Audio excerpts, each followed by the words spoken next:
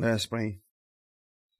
Dear Heavenly Father, Lord, we come this morning again to worship your holy name, to thank you, Lord, for revealing yourself to us, your people. We thank you for your Son, Jesus Christ, our Lord and Savior, for willingly coming and sacrificing himself that we may not be consumed, that we may have life, forgiveness of sins in him, that we may have an everlasting righteousness. Lord, we thank you, for we were not looking for these things. We did not know we needed these things. And yet, Lord, because of your love for us in Christ Jesus, you accomplished our salvation. So, Lord, even though we stumble in many ways, even though we struggle with our sin, Lord, we know that we stand firm in who Christ is and what he has done for us. And may this be a great reminder to all your people, wherever they are and in what capacity they find themselves in with the circumstances of this life. Lord, may they be reminded of who Christ is and what he has done, because he alone is our hope. We thank you, Lord. May you speak to us by your word. May you encourage us. May you show us the things that we need to understand. We pray and we thank you in Jesus' name. Amen. Our teaching this morning is going to be from Psalm 50. Going to be from Psalm 50. Psalms 50. Psalm 50, a psalm of Asaph. The mighty one, God the Lord, has spoken and called the earth from the rising of the sun to its going down. Out of Zion, the perfection of beauty, God will shine forth. Our God shall come and shall not keep silent. A fire shall devour before him, and it shall be very tempestuous all around him. He shall call to the heavens from above and to the earth, that he may judge his people. Gather my saints together to me, those who have made a covenant with me by sacrifice. Let the heavens declare his righteousness, for God himself is judge. Hear, all my people, and I will speak, O Israel, and I will testify against you. I am God, your God. I will not rebuke you for your sacrifices or your burnt offerings, which are continually before me. I will not take a bull from your house, nor goats out of your folds. For every beast of the forest is mine, and the cattle on 1,000 hills. I know all the birds of the mountain, and the wild beasts of the field are mine. If I were hungry, I would not tell you, for the world is mine and all its fullness. Will I eat the flesh of bulls, or drink the blood of goats? Offer to God thanksgiving, and pay your vows to the Most High. Call upon me in the day of trouble. I will deliver you, and you shall glorify me. But to the wicked God says, what right have you to declare my statutes, or take my covenant in your mouth, seeing you hate instruction and cast my words behind you? When you saw a thief, you consented with him, and have been a partaker with adulterers. You give your mouth to evil, and your tongue frames deceit. You sit and speak against your brother. You slander your own mother's son. These things you have done, and I kept silent. You thought that I was altogether like you, but I will rebuke you and set them in order before your eyes.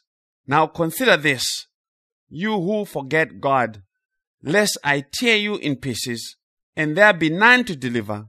Whoever offers praise glorifies me, and to him who orders his conduct aright, I will show the salvation of God. Our sermon title is verse 15. And verse 15 has 3 titles in it that we are going to work. Call upon me in the day of trouble is title number 1. And number 2 is I will deliver you. And number 3 is you shall glorify me. Oh, those are wonderful words, I'm telling you. Call upon me in the day of trouble. I will deliver you, and you shall glorify me. Asaph was a Levite who wrote this psalm. He also wrote Psalms 73 to 83. In Chronicles, 1 Chronicles chapter 16, 1 Chronicles 16 verses 4 to 7, we are told this. And he appointed some of the Levites to minister before the ark of the Lord, to commemorate, to thank, and to praise the Lord God of Israel. Asaph the chief, and next to him Zechariah, then Jeriel, or I don't know how to pronounce that, Shemiramoth, Mattithiah, Eliab, Benaniah, and Obed-Edom. Jeriel with stringed instruments and harps, but Asaph made music with cymbals. Benaniah and Jahaziel, the priest, regularly blew the trumpets before the ark of the covenant of God. On that day, David first delivered this psalm into the hand of Asaph and his brethren to thank the Lord. So what is happening there is Asaph was a Levite who was leading music, and they used to praise and worship God through psalms like this one. But in that, God was also preaching the gospel. These men were not just making up things from their own heads.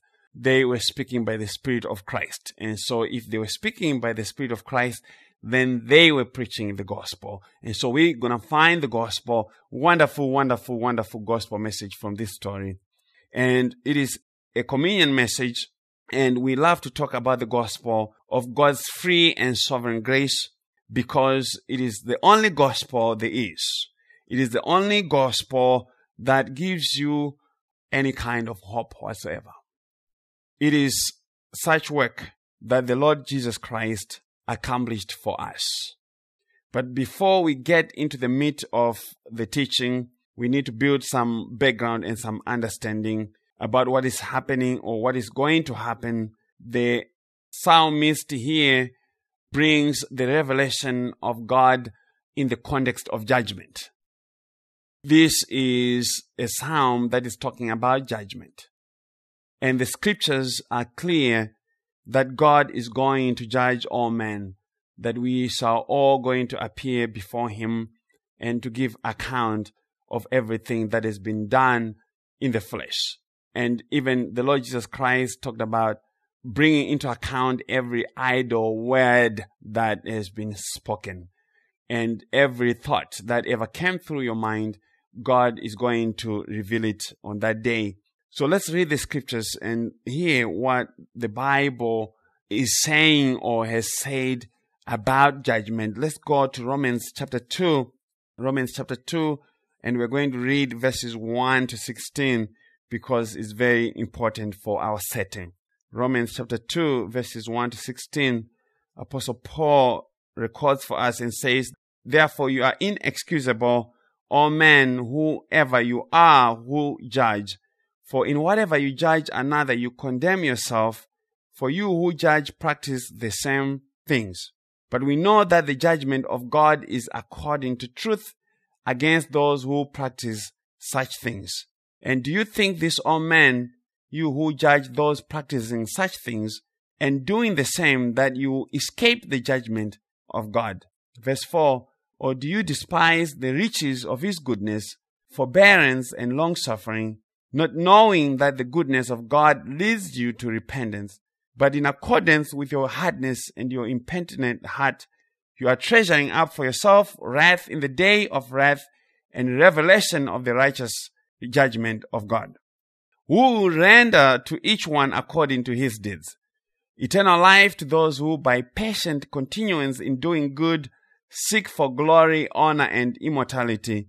But to those who are self-seeking and do not obey the truth, but obey unrighteousness, indignation and wrath, tribulation and anguish on every soul of man who does evil, of the Jew first and also of the Greek. But glory, honor, and peace to everyone who works what is good, to the Jew first and also to the Greek. For there is no partiality with God. For as many as have sinned without law will also perish without law, and as many as have sinned in the law will be judged by the law.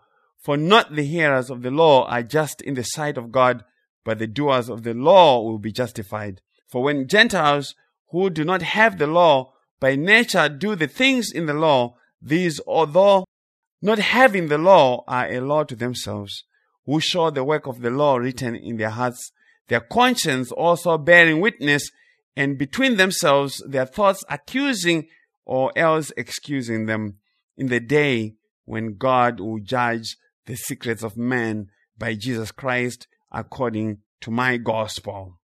In the day when God will judge the secrets of men by Jesus Christ according to my gospel. And this is the very same thing that the Lord Jesus Christ said in John 12 verse 48. John 12 verse 48, the Lord Jesus Christ said, "He who rejects me and does not receive my sayings is one who judges him. The word I spoke is what will judge him at the last day." And so the gospel of Jesus Christ is the word of Christ, and it is these sayings that God is going to use to judge those who do not receive the gospel. And Jesus again would say in Matthew 16:27, "For the Son of Man will come in the glory of his Father with his angels, and then he will reward each according to his works." We're going to keep going on that theme. Apostle Paul again says in 2 Corinthians 5 verses 9 to 11, 2 Corinthians 5 verses 9 to 11, "Therefore we make it our aim, whether present or absent, to be well-pleasing to him. For we must all appear before the judgment seat of Christ, that each one may receive the things done in the body according to what he has done, whether good or bad. Knowing, therefore, the terror of the Lord, we persuade all men." We persuade men, but we are well known to God, and I also trust are well known in your consciences. Knowing, therefore, the terror of the Lord, we persuade men, but we are well known to God, and I also trust are well known, in your consciences. I think that's the proper way to say it.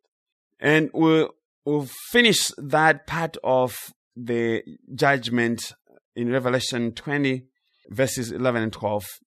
In Revelation 20, verse 11 to 12, Apostle John records and says, "Then I saw a great white throne, and him who sat on it, from whose face the earth and the heaven fled away, and there was found no place for them. And I saw the dead, small and great, standing before God, and books were opened, and another book was opened, which is the book of life. And the dead were judged according to their works by the things which were written in the books." So that is the word of the Lord on judgment. Of course, you can find a lot of this teaching everywhere in the Bible.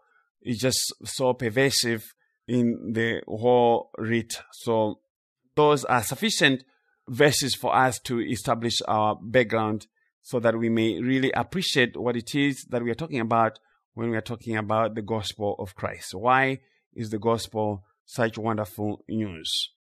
God is actually going to judge all the nations.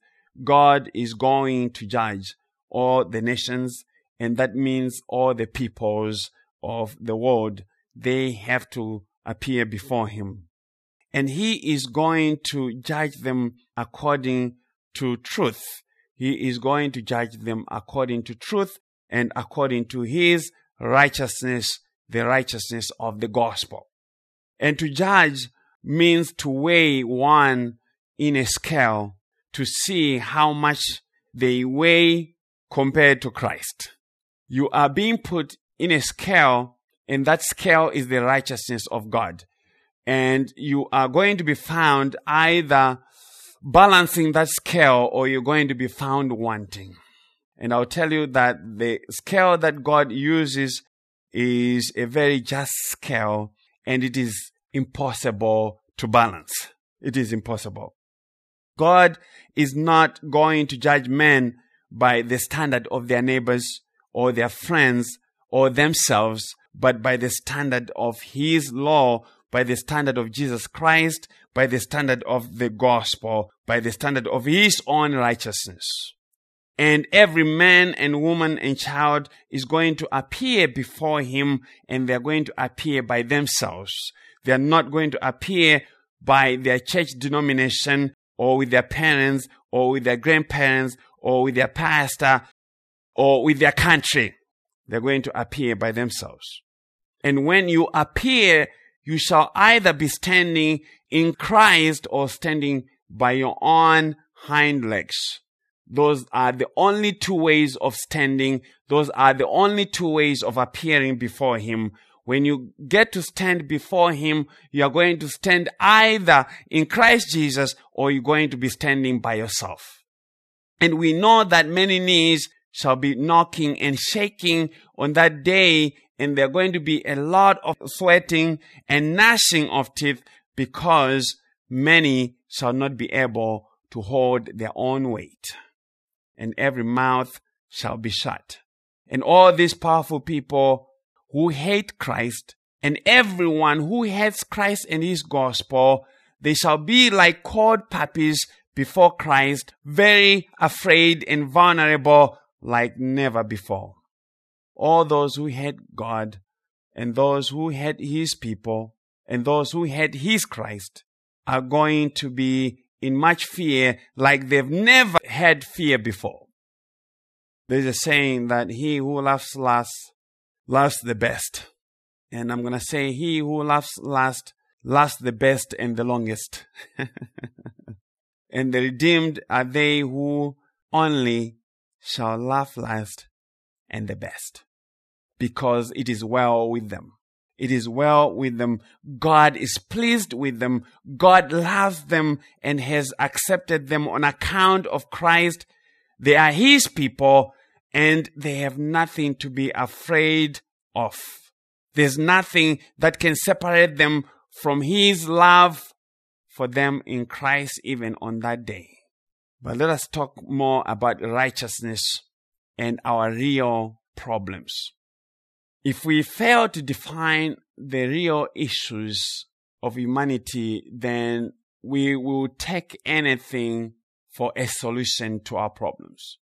The real issues that we have is not man against man.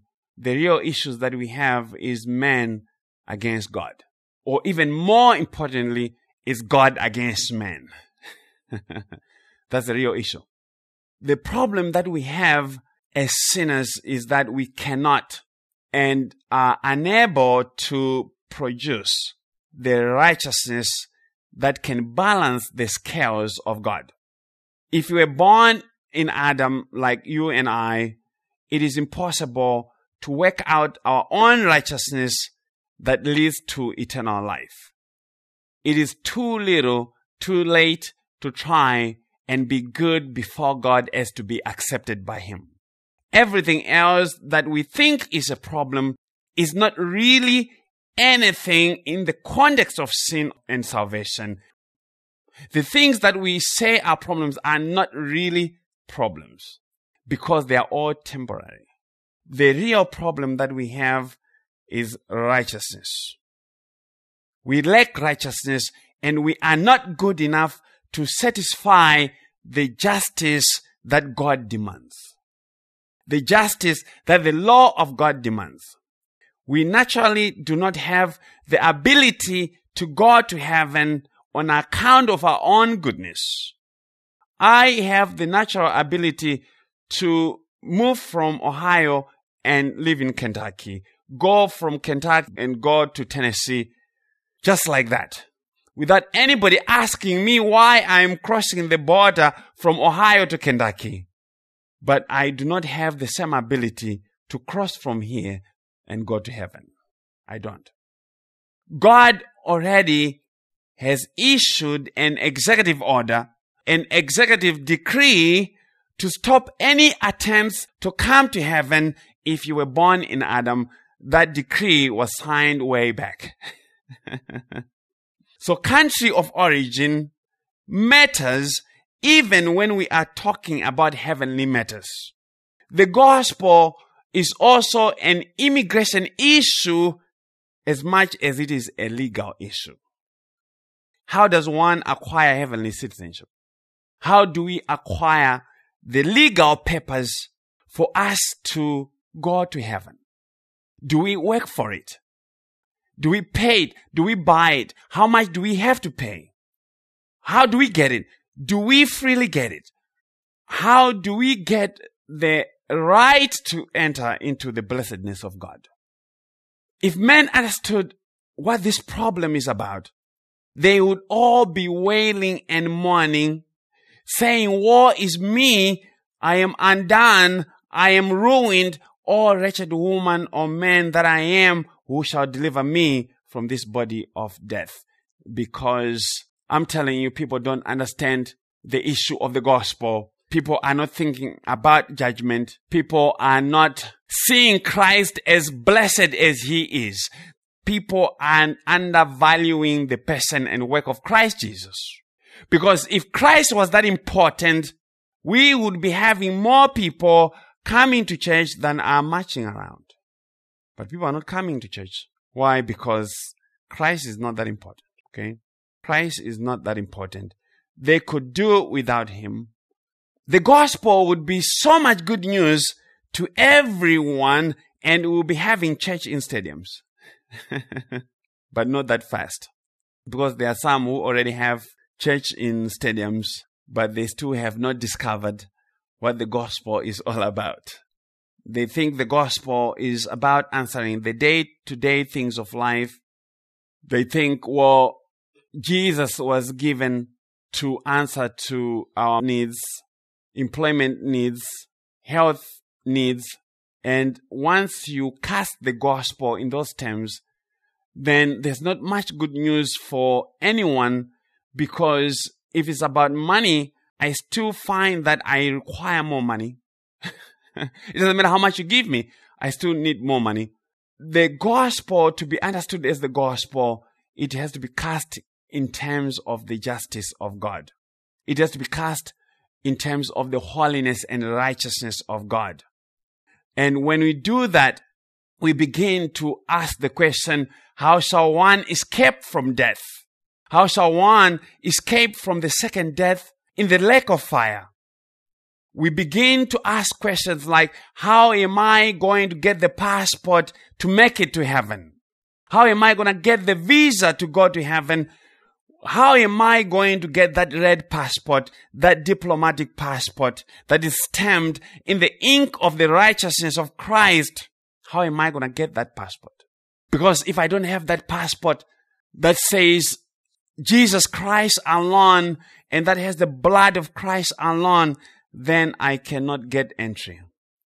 Between now and death, it should be our primary occupation to establish how such a sinner as you and me can escape on that day, because the day of our judgment has been appointed. And it is not too late for us to examine our gospel to see if it is the kind of gospel that God has given. Because there's only one gospel, there's only one Christ, there's one Spirit, there's one baptism, and there's one righteousness that God will honor. And that is the righteousness of Christ alone. And the one who has found an answer to that, the one who has found an answer to how they will meet God in peace on Judgment Day, is a blessed man or woman. When we're talking about blessing, it has to be in the context of salvation. Why? Psalm 32, verse 1 and 2, David says, "Blessed is he whose transgression is forgiven, whose sin is covered. Blessed is the man to whom the Lord does not impute iniquity, and in whose spirit there's no deceit." That's the blessing of the gospel. Blessed is he whose transgression is forgiven. And this, my friends, is the beauty and the wonder and the hope and glory and security of the gospel that should warm your heart up forever, that the Lord will not impute or reckon sin to some people, not everybody, but some people. And you happen to be one of those people to whom sin shall not be imputed. And if your sin is forgiven, it means your sin is not imputed to you. It means you are righteous. It means you are righteous. But being righteous and being a sinner do not go in the same sentence. There's nothing called a righteous sinner. They don't go in the same sentence. But yes, we are. We are sinners who are righteous. How come? Because of the scandal of the gospel. The gospel is an offense and a scandalous affair because it declares the unrighteous, the sinners like you, that you are righteous. It declares righteous the unrighteous. And that is why it is called the gospel of free and sovereign grace. It makes one righteous on account of another, so that God is just and the justifier of those who believe in Christ Jesus. So the gospel makes a sinner to be righteous on account of another. Not on account of your righteousness. Not on account of your own obedience. Because you do not have any obedience to exchange for life. Your obedience is but a filthy rag, according to Isaiah. So let's talk about sin. Because if we are going to have judgment, then there has to be sin. God would not bring anyone to judgment who has not sinned. Sin is a transgression of the law. It is missing the mark of God's standard. It is missing the mark of God's righteousness. God's righteousness is unattainable by human flesh. Even Adam, in the brief days of his innocence, failed. And it is folly to say, like what I saw a few days ago on Facebook. Someone said, a sovereign grace person, they said that Adam had the same holiness and righteousness as Jesus Christ. And they even challenged on that page and said, well, you show me anywhere that Christ was superior to Adam. Yes. You show me anywhere in the scriptures where Jesus Christ was superior to Adam, Adam the man from the dust, the Adam who fell. It is foolishness and unbelievable that someone who claims to know Christ would even say that. Who is Jesus Christ? Jesus Christ is God in the flesh. He is holy and righteous, undefiled, separate from sinners from eternity to eternity. I was very disappointed. But you see, there are a lot of people who are not born again, who are around the things of Christ, but who are not yet born again because the Holy Spirit would not allow such a testimony to form in your mind. It would not. But talking about sin and righteousness, God's righteousness is the righteousness that has to be met for one to have life. The righteousness of God has to be met if one has to have life. But you and I are sinners. And so God has to bring us into judgment. But when we talk about judgment, we always have to talk about sin. We can't talk about judgment without talking about sin. And we can't talk about the gospel without talking about sin. And so the churches who say, well, we are not talking about sin anymore, means they are not preaching the gospel anymore. And we can't talk about sin without talking about the law. And when we talk about the law, we have to talk about the justice of God. And when we talk about the justice of God, we have to talk about satisfaction. And when we are talking like that, we are beginning to talk the language of courts. This is now legal stuff. We are talking about the law, and so we are talking about the judge. And when we talk about the law and the judge, we are talking about the prosecutor pressing charges against the accused, the defendant. Now, when we have someone being accused, then we have to talk about defense lawyers. We have to have advocates. We now have the whole legal system. And when we have the whole legal system, we have to talk about the outcome of the court process. Are we going to have satisfaction of the law and then have acquittal, vindication, and freedom for the accused? And if there's no satisfaction and one is found guilty, they are condemned. There's loss of freedom. There's jail time. That is very important to understand our gospel, and especially in the context of Psalm 50.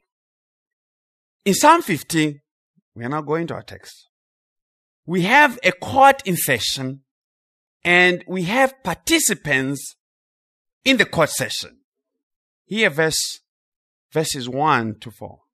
Psalm 50, verse 1 to 4. The mighty one, God the Lord, has spoken and called the earth from the rising of the sun to its going down. Out of Zion, the perfection of beauty, God will shine forth.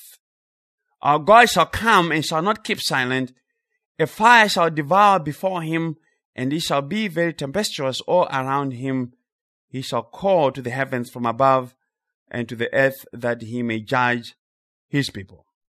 So Asaph described for us a courtroom scene in which this one called the mighty one, God the Lord. See those three descriptors. He's the mighty one, God the Lord. Three designations for the Lord. And he comes to judge. It is God who is coming to judge, not the angels. The judgment to life or condemnation is the sole right or prerogative of God. It is God who comes to judge his people.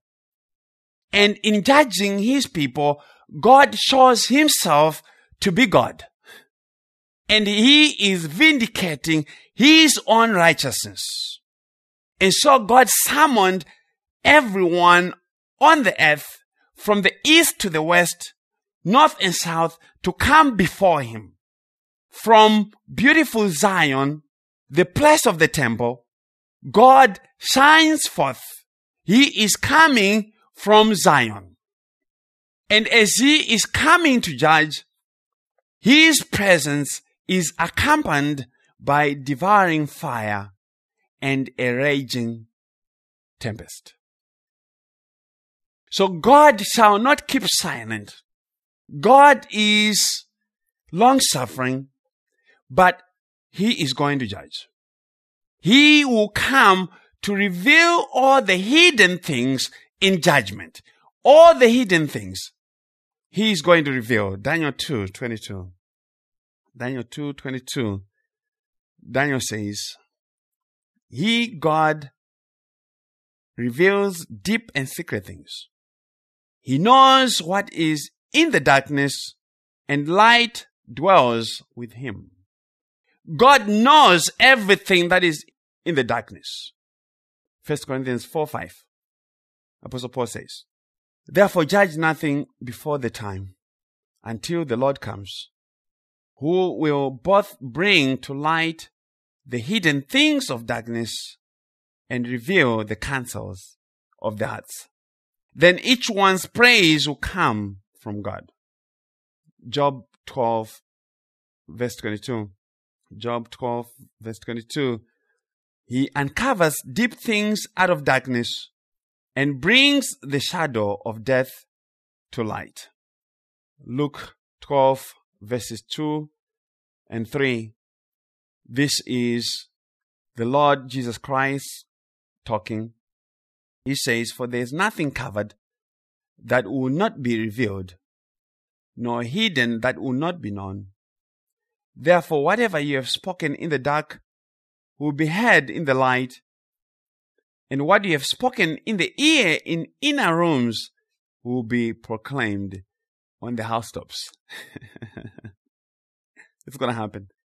On this very day, it is all going to happen when the Lord appears.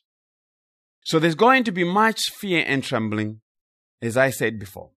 But going back to Psalm 50, I want you to see that the Lord God had two groups of people that he summoned to judgment. And at separate times, facing different charges.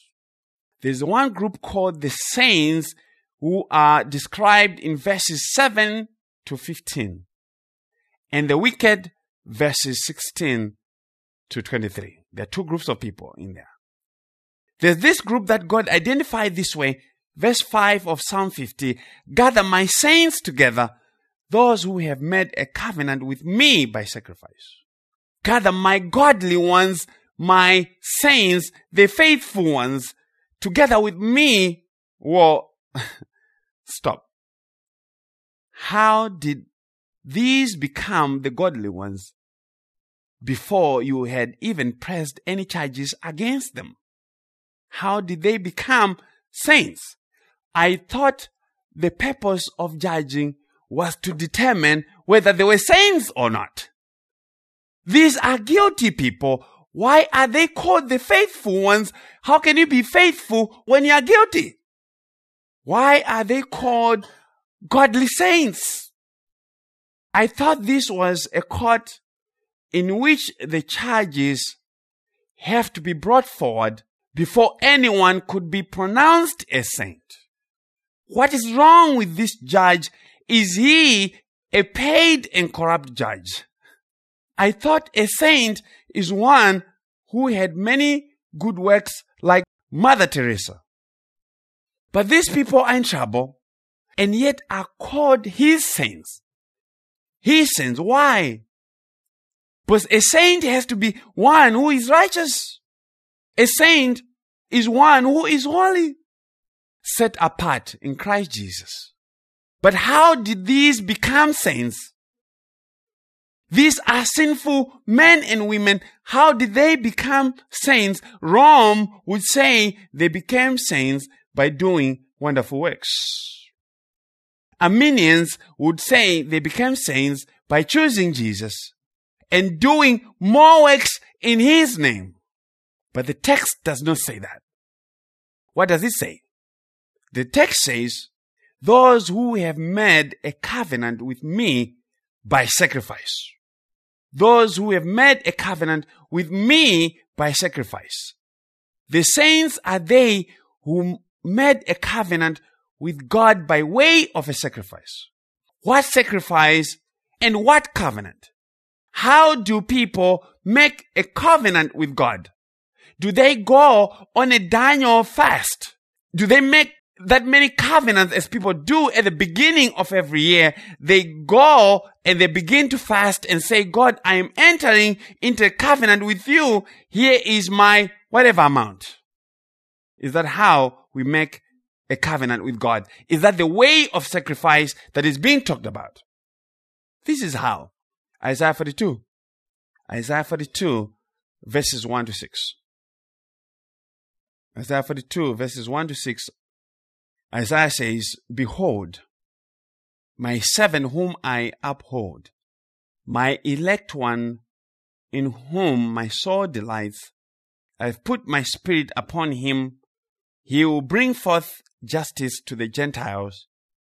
He will not cry out, nor raise his voice, nor cause his voice to be heard in the street.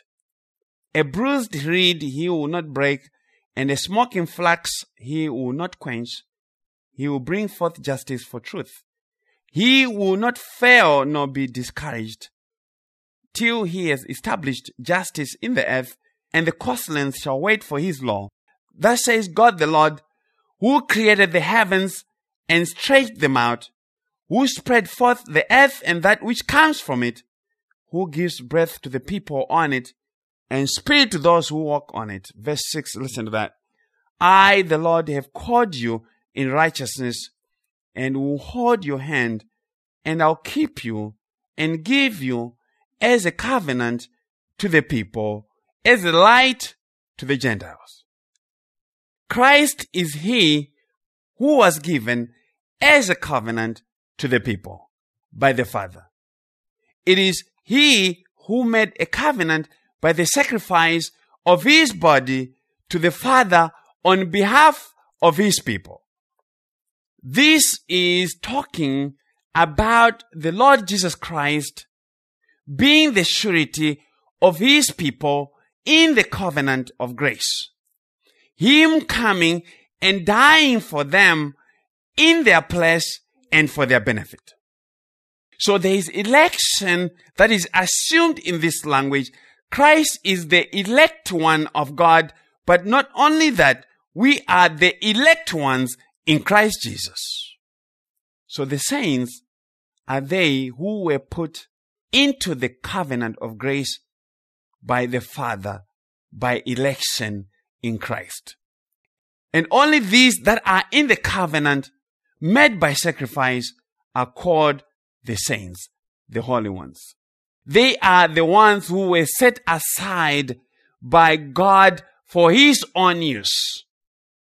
They are not being holy because of their own goodness, not because of their own obedience, not because of the works that they have done, but because of election in Christ, in the covenant of grace. So you see the fundamental things that are being taught here.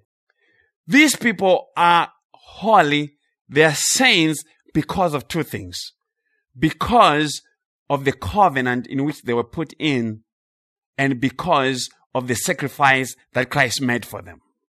That's how we are called the saints of God. And that is the only way to be holy. Election by grace in Christ Jesus is what makes you holy before God. But listen to verse 6 of Psalm 50. The psalmist says, "Let the heavens declare His righteousness, for God Himself is judge." Let the heavens declare His righteousness, for God Himself is judge. In this gathering, God's righteousness is declared from the heavens, with witnesses from both heaven and earth. And this judgment is according to His righteousness, and it is going to be a righteous judgment. But not only that, it is for declaring the righteousness of God, because God Himself will be the judge. But there's something that Jesus said that is very peculiar. Jesus said this in John 5. Go to John 5, verses 18 to 23. John 5, 18 to 23. John records for us and says, "Therefore the Jews sought all the more to kill Him, because He not only broke the Sabbath, but also said that God was His Father, making Himself equal with God.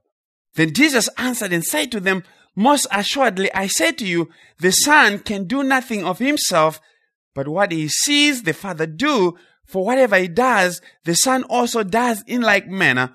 For the Father loves the Son and shows Him all things that He Himself does. And He will show Him greater works than these, that you may marvel." Pay attention to the remainder of the verses. "For as the Father raises the dead and gives life to them, even so the Son gives life to whom He will. For the Father judges no one, but has committed all judgment to the Son." Why? Jesus. Verse 23, "That all should honor the Son just as they honor the Father. He who does not honor the Son does not honor the Father who sent Him." Do you see what Jesus is claiming? The psalmist says, God Himself is the judge. Jesus shows up and He says, I am the judge. Jesus is claiming that all judgment has been given to Him. Judgment has not been given to the angels. Judgment has been given to the Son. So that is telling us what? See again what Psalm 50 is saying. When the psalmist opened the writing, he said, the one who comes is the Almighty God. He is the Lord and He is God. So this one who comes to judge is God Himself, and Jesus says, I am the judge. So Jesus is saying, I am God. Because we have people who say, oh, Jesus nowhere ever said that He was God. But the problem is because they don't know how to read the Bible. Jesus was always saying that He was God. So Jesus here, by these statements, is claiming that he is God and is equal with God. Otherwise, the Father would not give him the right to judge, because he has to bring the righteousness of God with him. It's amazing that you would find anybody who is professing to be a Christian who denies the deity of Christ. When you deny the deity of Christ, then you are not saved. There's no beating about the bush on that one. If you deny that Jesus Christ is God, then you are not born again. Because you can't be born again and not have that testimony. Because the testimony of Christ does not come from your reading of the Bible. It comes from the Holy Spirit. For none can say Jesus is Lord but by the Holy Spirit. But these people are going to find out too late that Jesus is actually God. Salvation is the revelation of the righteousness of God in the person of Christ Jesus. Okay? Very important. But let's hear the charges that were being pressed. The charges that were being pressed against the saints. Verses 7 to 13 of Psalm 50. God says, "Hear, all my people, and I will speak, O Israel, and I'll testify against you. I am God, your God. I will not rebuke you for your sacrifices or your burnt offerings, which are continually before me. I will not take a bull from your house, nor goats out of your folds, for every beast of the forest is mine, and the cattle on 1,000 hills. I know all the birds of the mountains, and the wild beasts of the field are mine. If I were hungry, I would not tell you, for the world is mine, and all its fullness.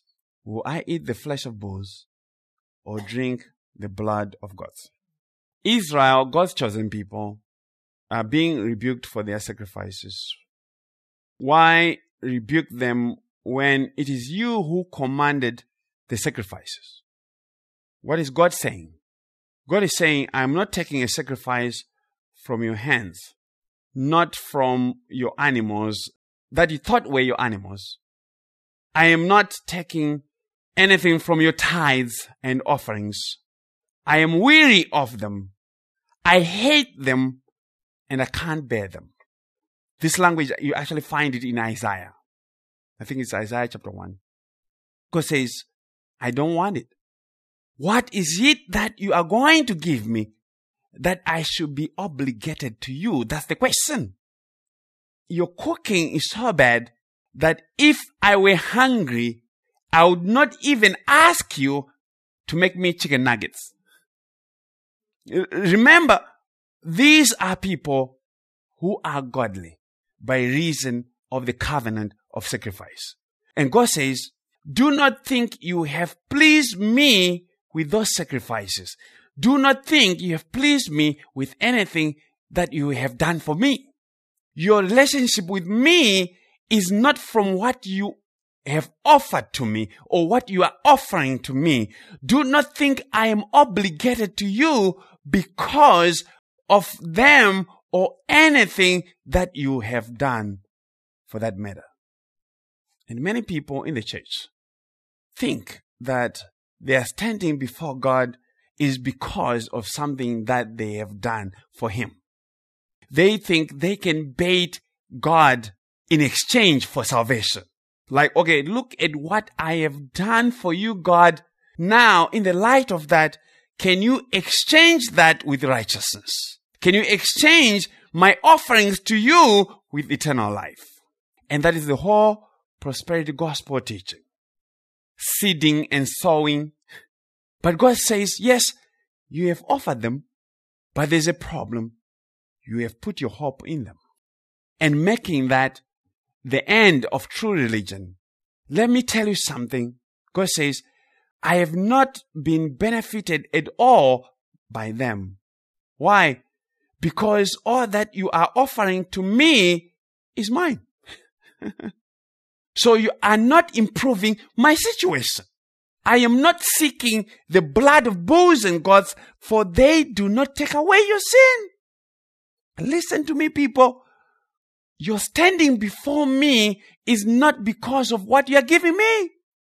You are not saints by what you have done for me.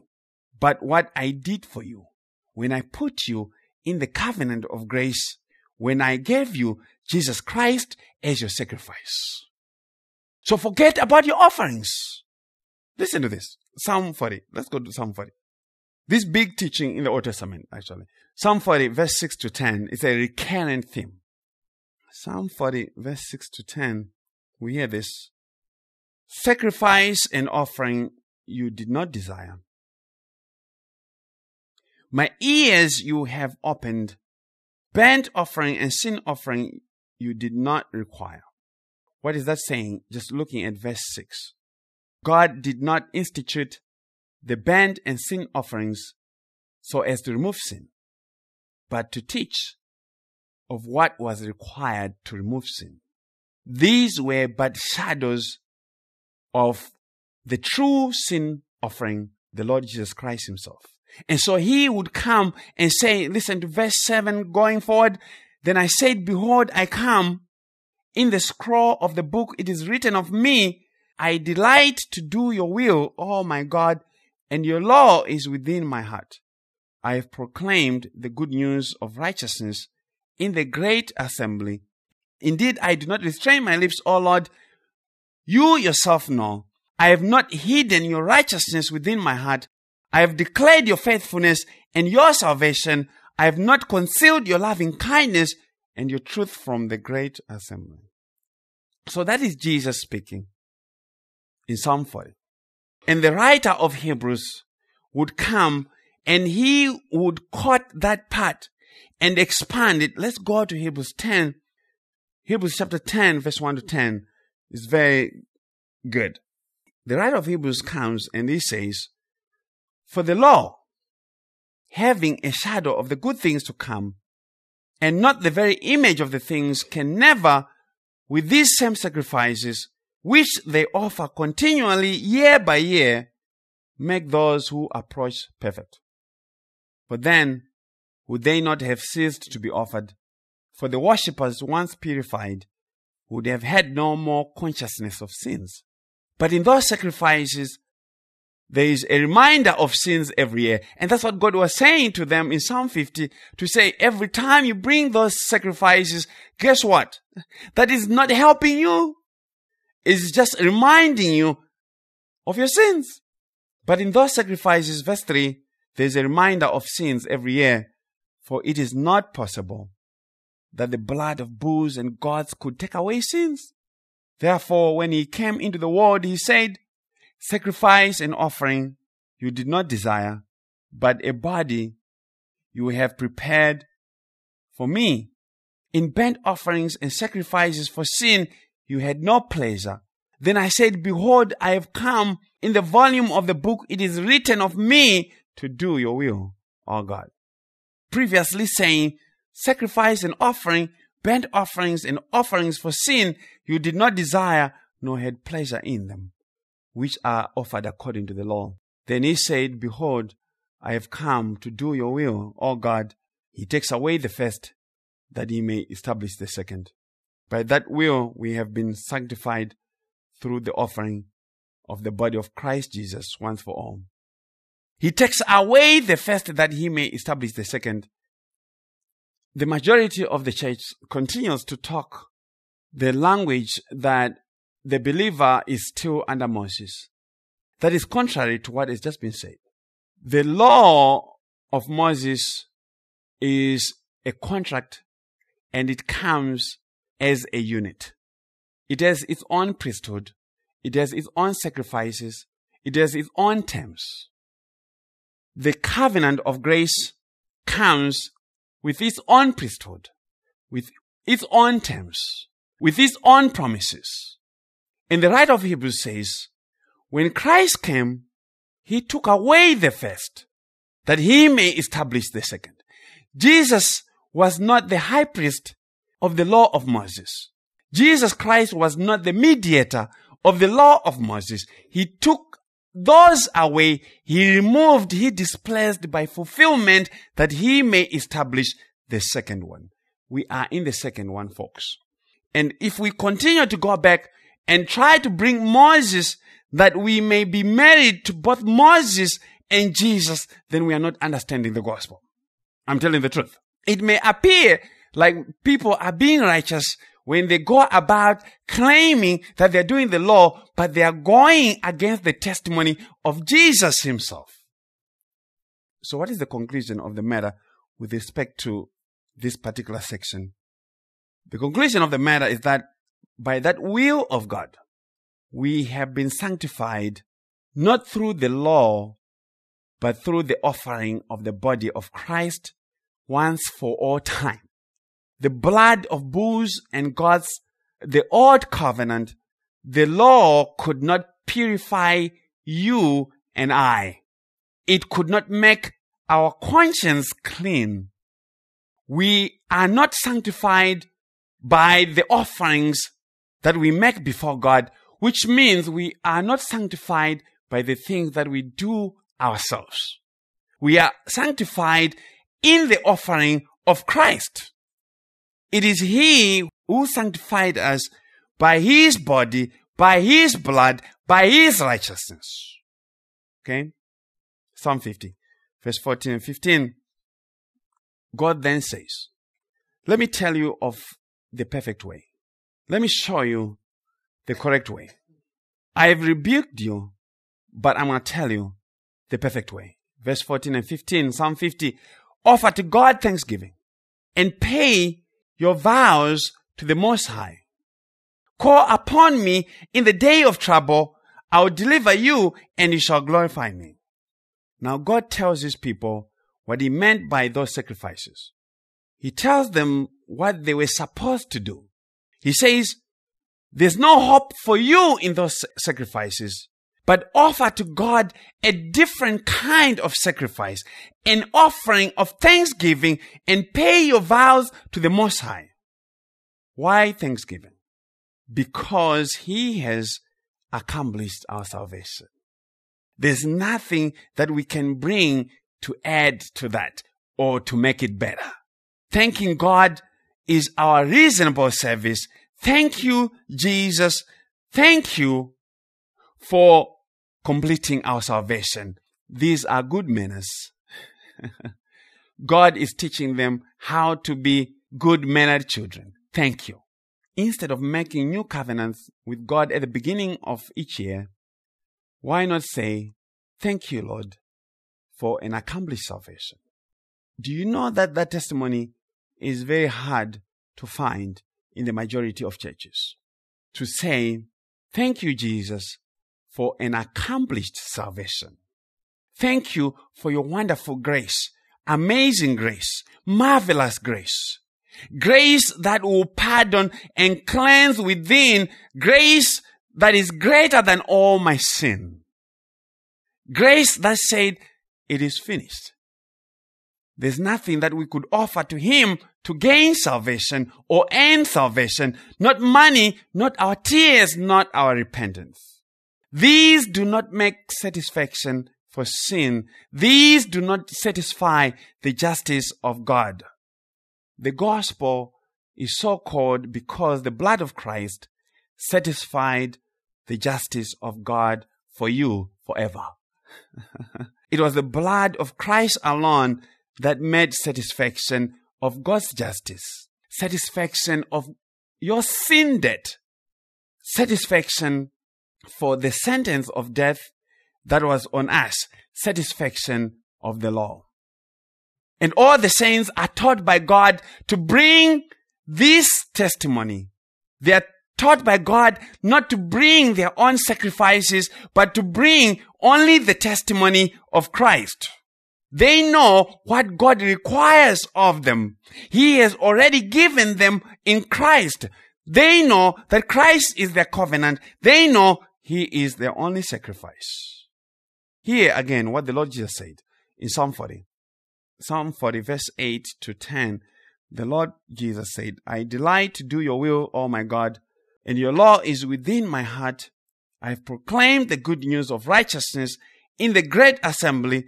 Indeed, I do not restrain my lips, O Lord, you yourself know. I have not hidden your righteousness within my heart. I have declared your faithfulness and your salvation. I have not concealed your loving kindness and your truth from the great assembly. Jesus is he who delighted in doing the will of God. He said to do the will of the Father was his food. And the saints, the great assembly, are they who do not work to earn salvation, but they proclaim the good news of the righteousness of God in the great assembly. They declare the gospel of Christ and his finished work of salvation. And that is what is pleasing to God. We have people who come and ask and say, what things shall I do to please God? They think if we tell them to give 5% or 10% or 20%, that's what pleases God. No, he has already rejected the sacrifices. What is it that pleases God? We have it right here in Psalm 40. Proclaim the good news of the righteousness of Christ. Do not restrain your lips. Do not hide the righteousness of Christ within your heart. Declare the faithfulness of God and his salvation. Do not conceal or hide the gospel of grace and his truth from the great assembly, the church. This is what pleases him. Everything else that we may do only pleases us. And there's no hope in that. Psalm 50 verse 15, the psalmist says, God says through the psalmist, call upon me in the day of trouble. I will deliver you and you shall glorify me. But Lord, the day of trouble is already here. Have you not been reading the news? The day of trouble is already here. Don't we have cable? We are already in trouble. There's uncertainty in the country. No, that is not the trouble that God is talking about. Judgment is the day of trouble that is in view and in the context of the text. But the Lord says, call on me. Now, that is very important understanding, because this one who is coming and saying to call on me is the one who is coming to judge God's people. And not only is he God, and not only is he the judge, he is also the defense lawyer. Did you hear me that? The one who has summoned everyone to judgment, he is God. He is the judge. He is the prosecutor. And then he says, call on me on the day of trouble. He is the advocate for the saints. Is not the Lord Jesus Christ our advocate? Jesus Christ is our advocate. Is he not also our judge? Yes, Jesus Christ is our judge. So God is the prosecutor. He is the judge and advocate for the saints. And that is scandalous. There's no court system in the world that works like that. Acquittal in such a system is guaranteed. I'm telling you, if the judge is your prosecutor and is also your defender, you're going to get acquitted. Listen to this. What is happening? The saints are called here. Pay attention to what God is saying. The saints are called not to defend themselves on the day of judgment. He says, don't defend yourself. What are you supposed to do? Call on me, call on him who is the judge. You're calling on the judge to defend you. Romans 10:13, Apostle Paul says, whoever calls on the name of the Lord shall be saved. Whoever calls. What is that saying?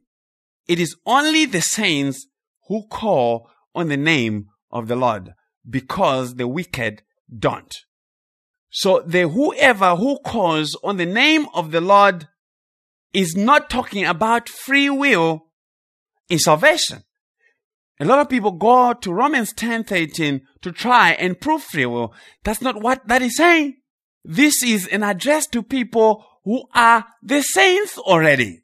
And God is giving them reassurance and saying, whoever calls on my name on that day shall be saved. But it is only the saints who shall call on his name.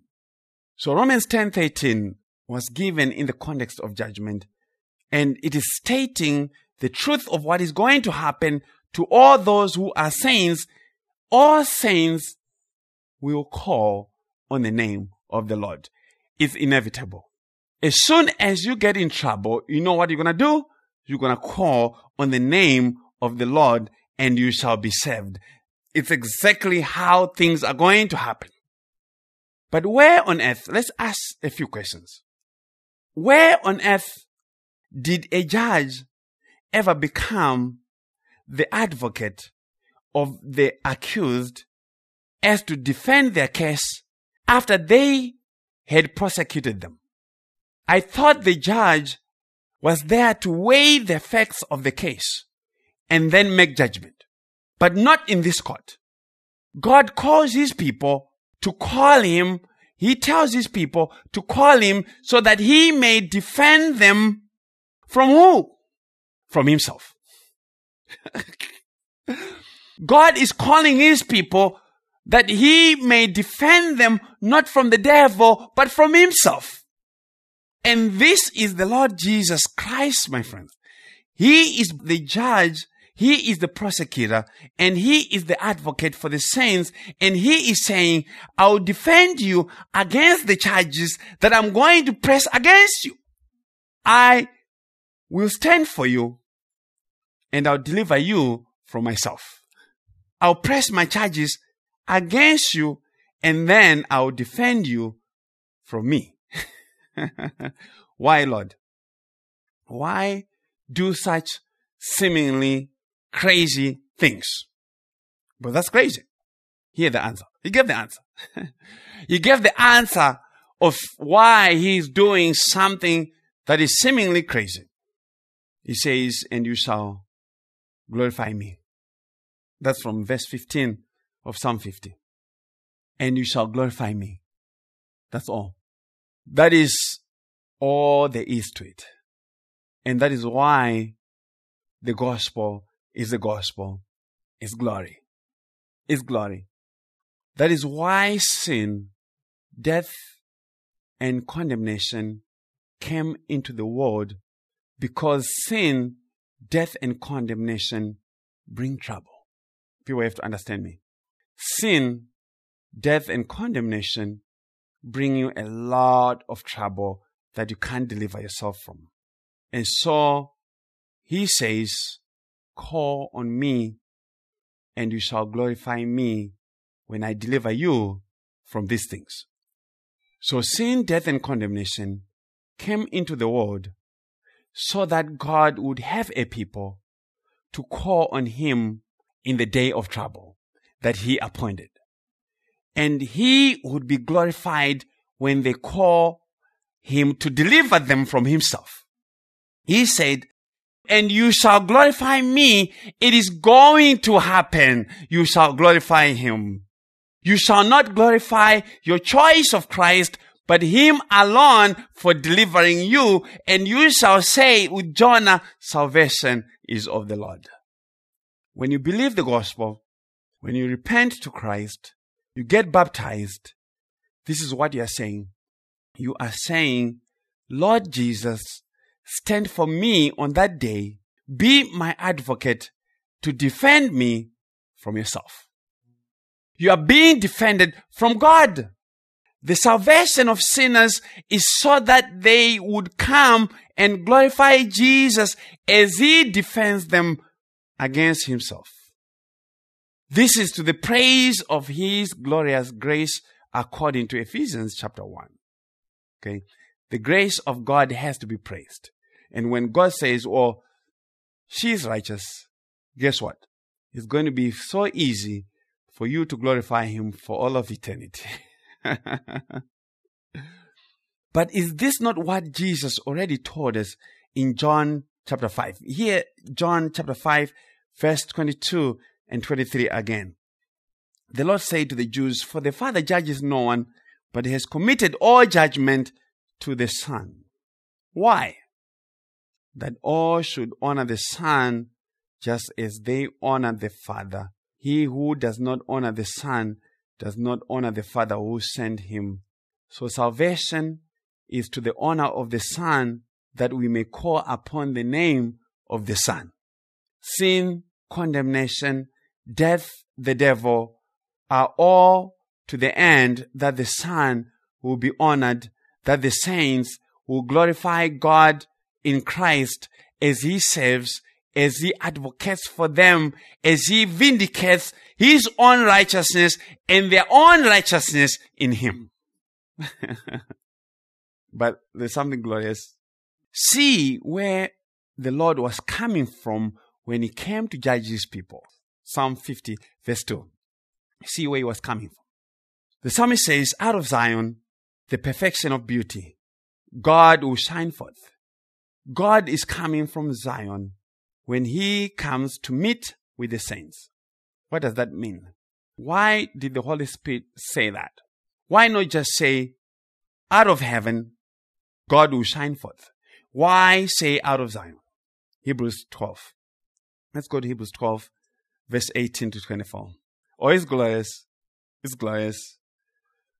The writer of Hebrews says, for you have not come to the mountain that may be touched, and that burned with fire, and to blackness and darkness and tempest, and the sound of a trumpet, and the voice of words, so that those who had it begged that the word should not be spoken to them anymore.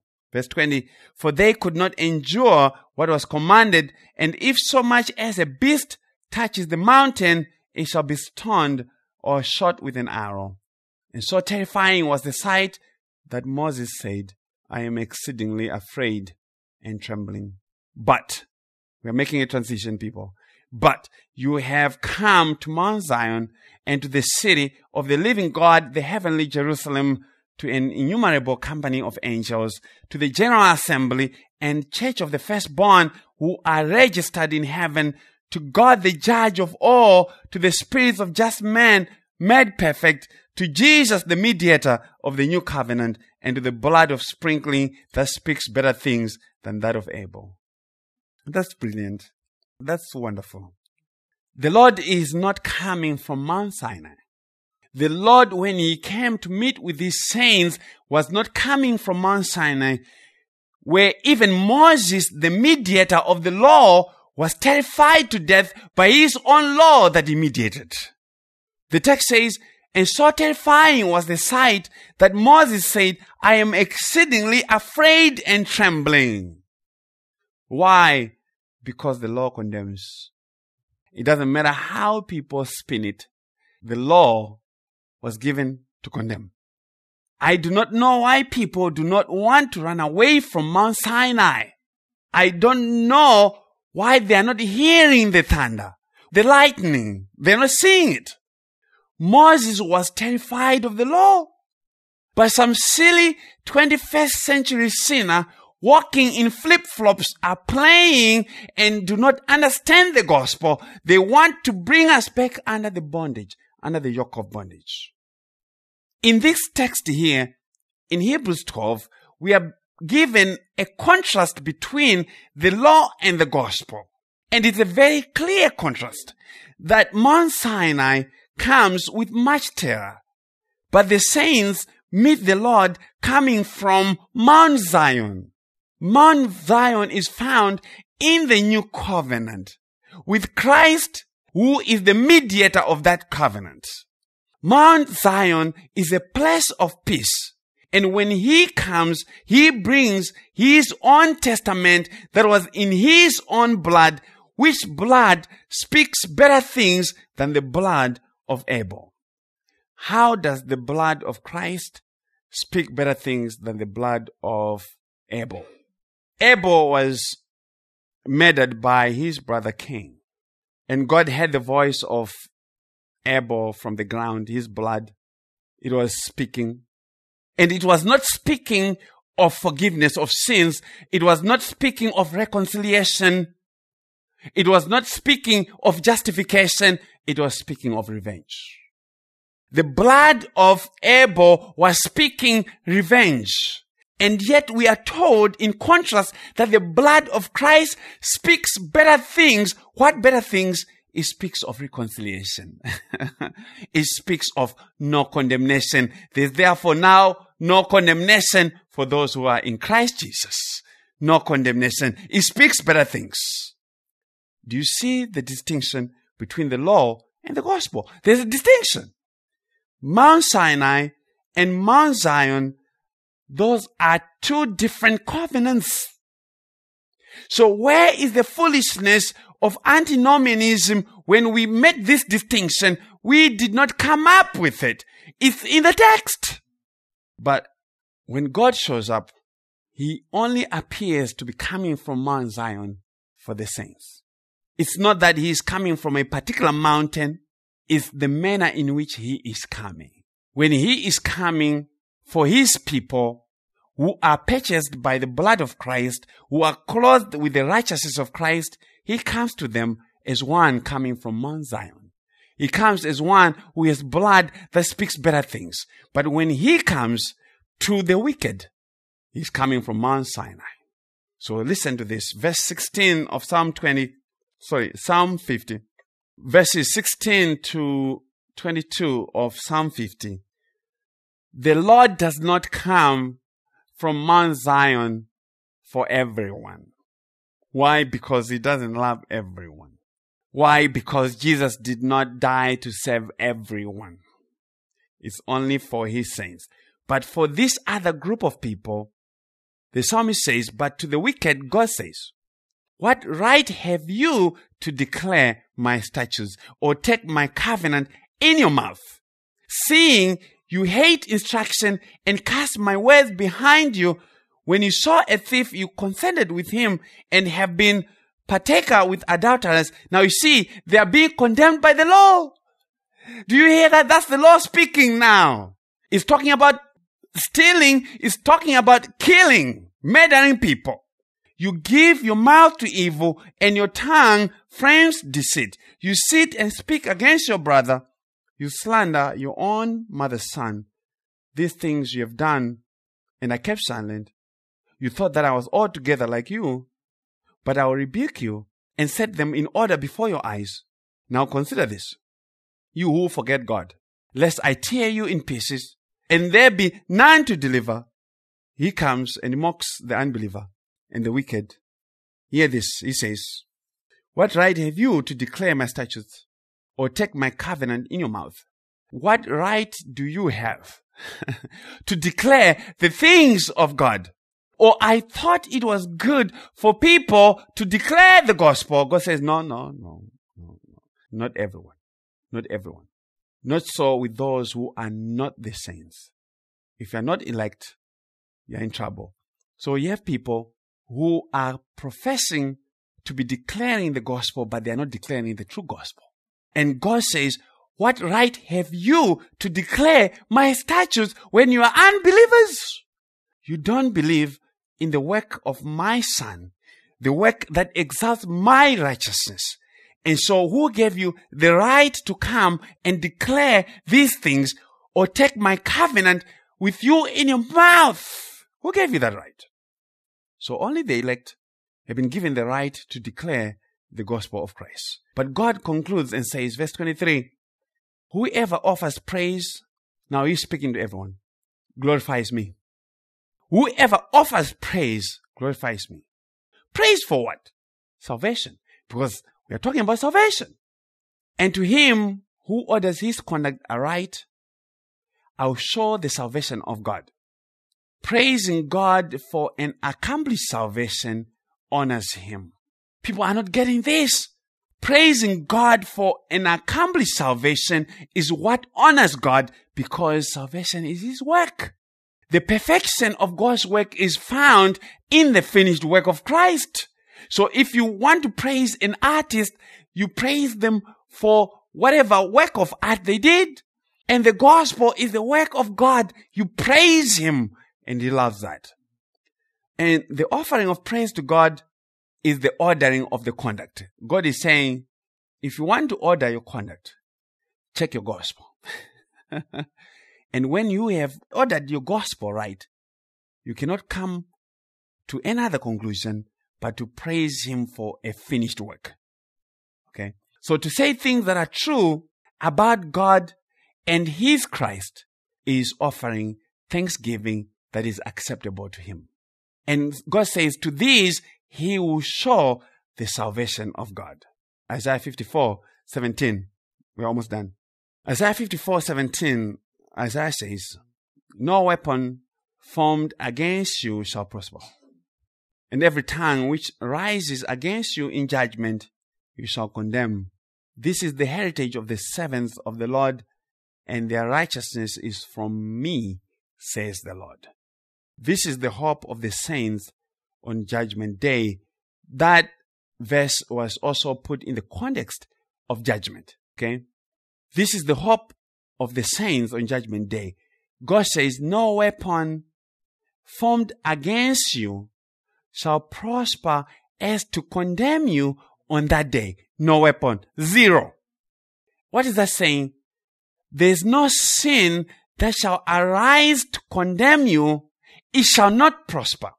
There's no tongue that can rise against the believer as to condemn them on that day. It does not matter what the accuser are going to say, even if it's true. That will not prosper. Why? God gave the reason. This is the reason that he gave. The Lord is their righteousness. The righteousness of the servants and saints of God is from me, says the Lord. These servants have the righteousness that God gave them.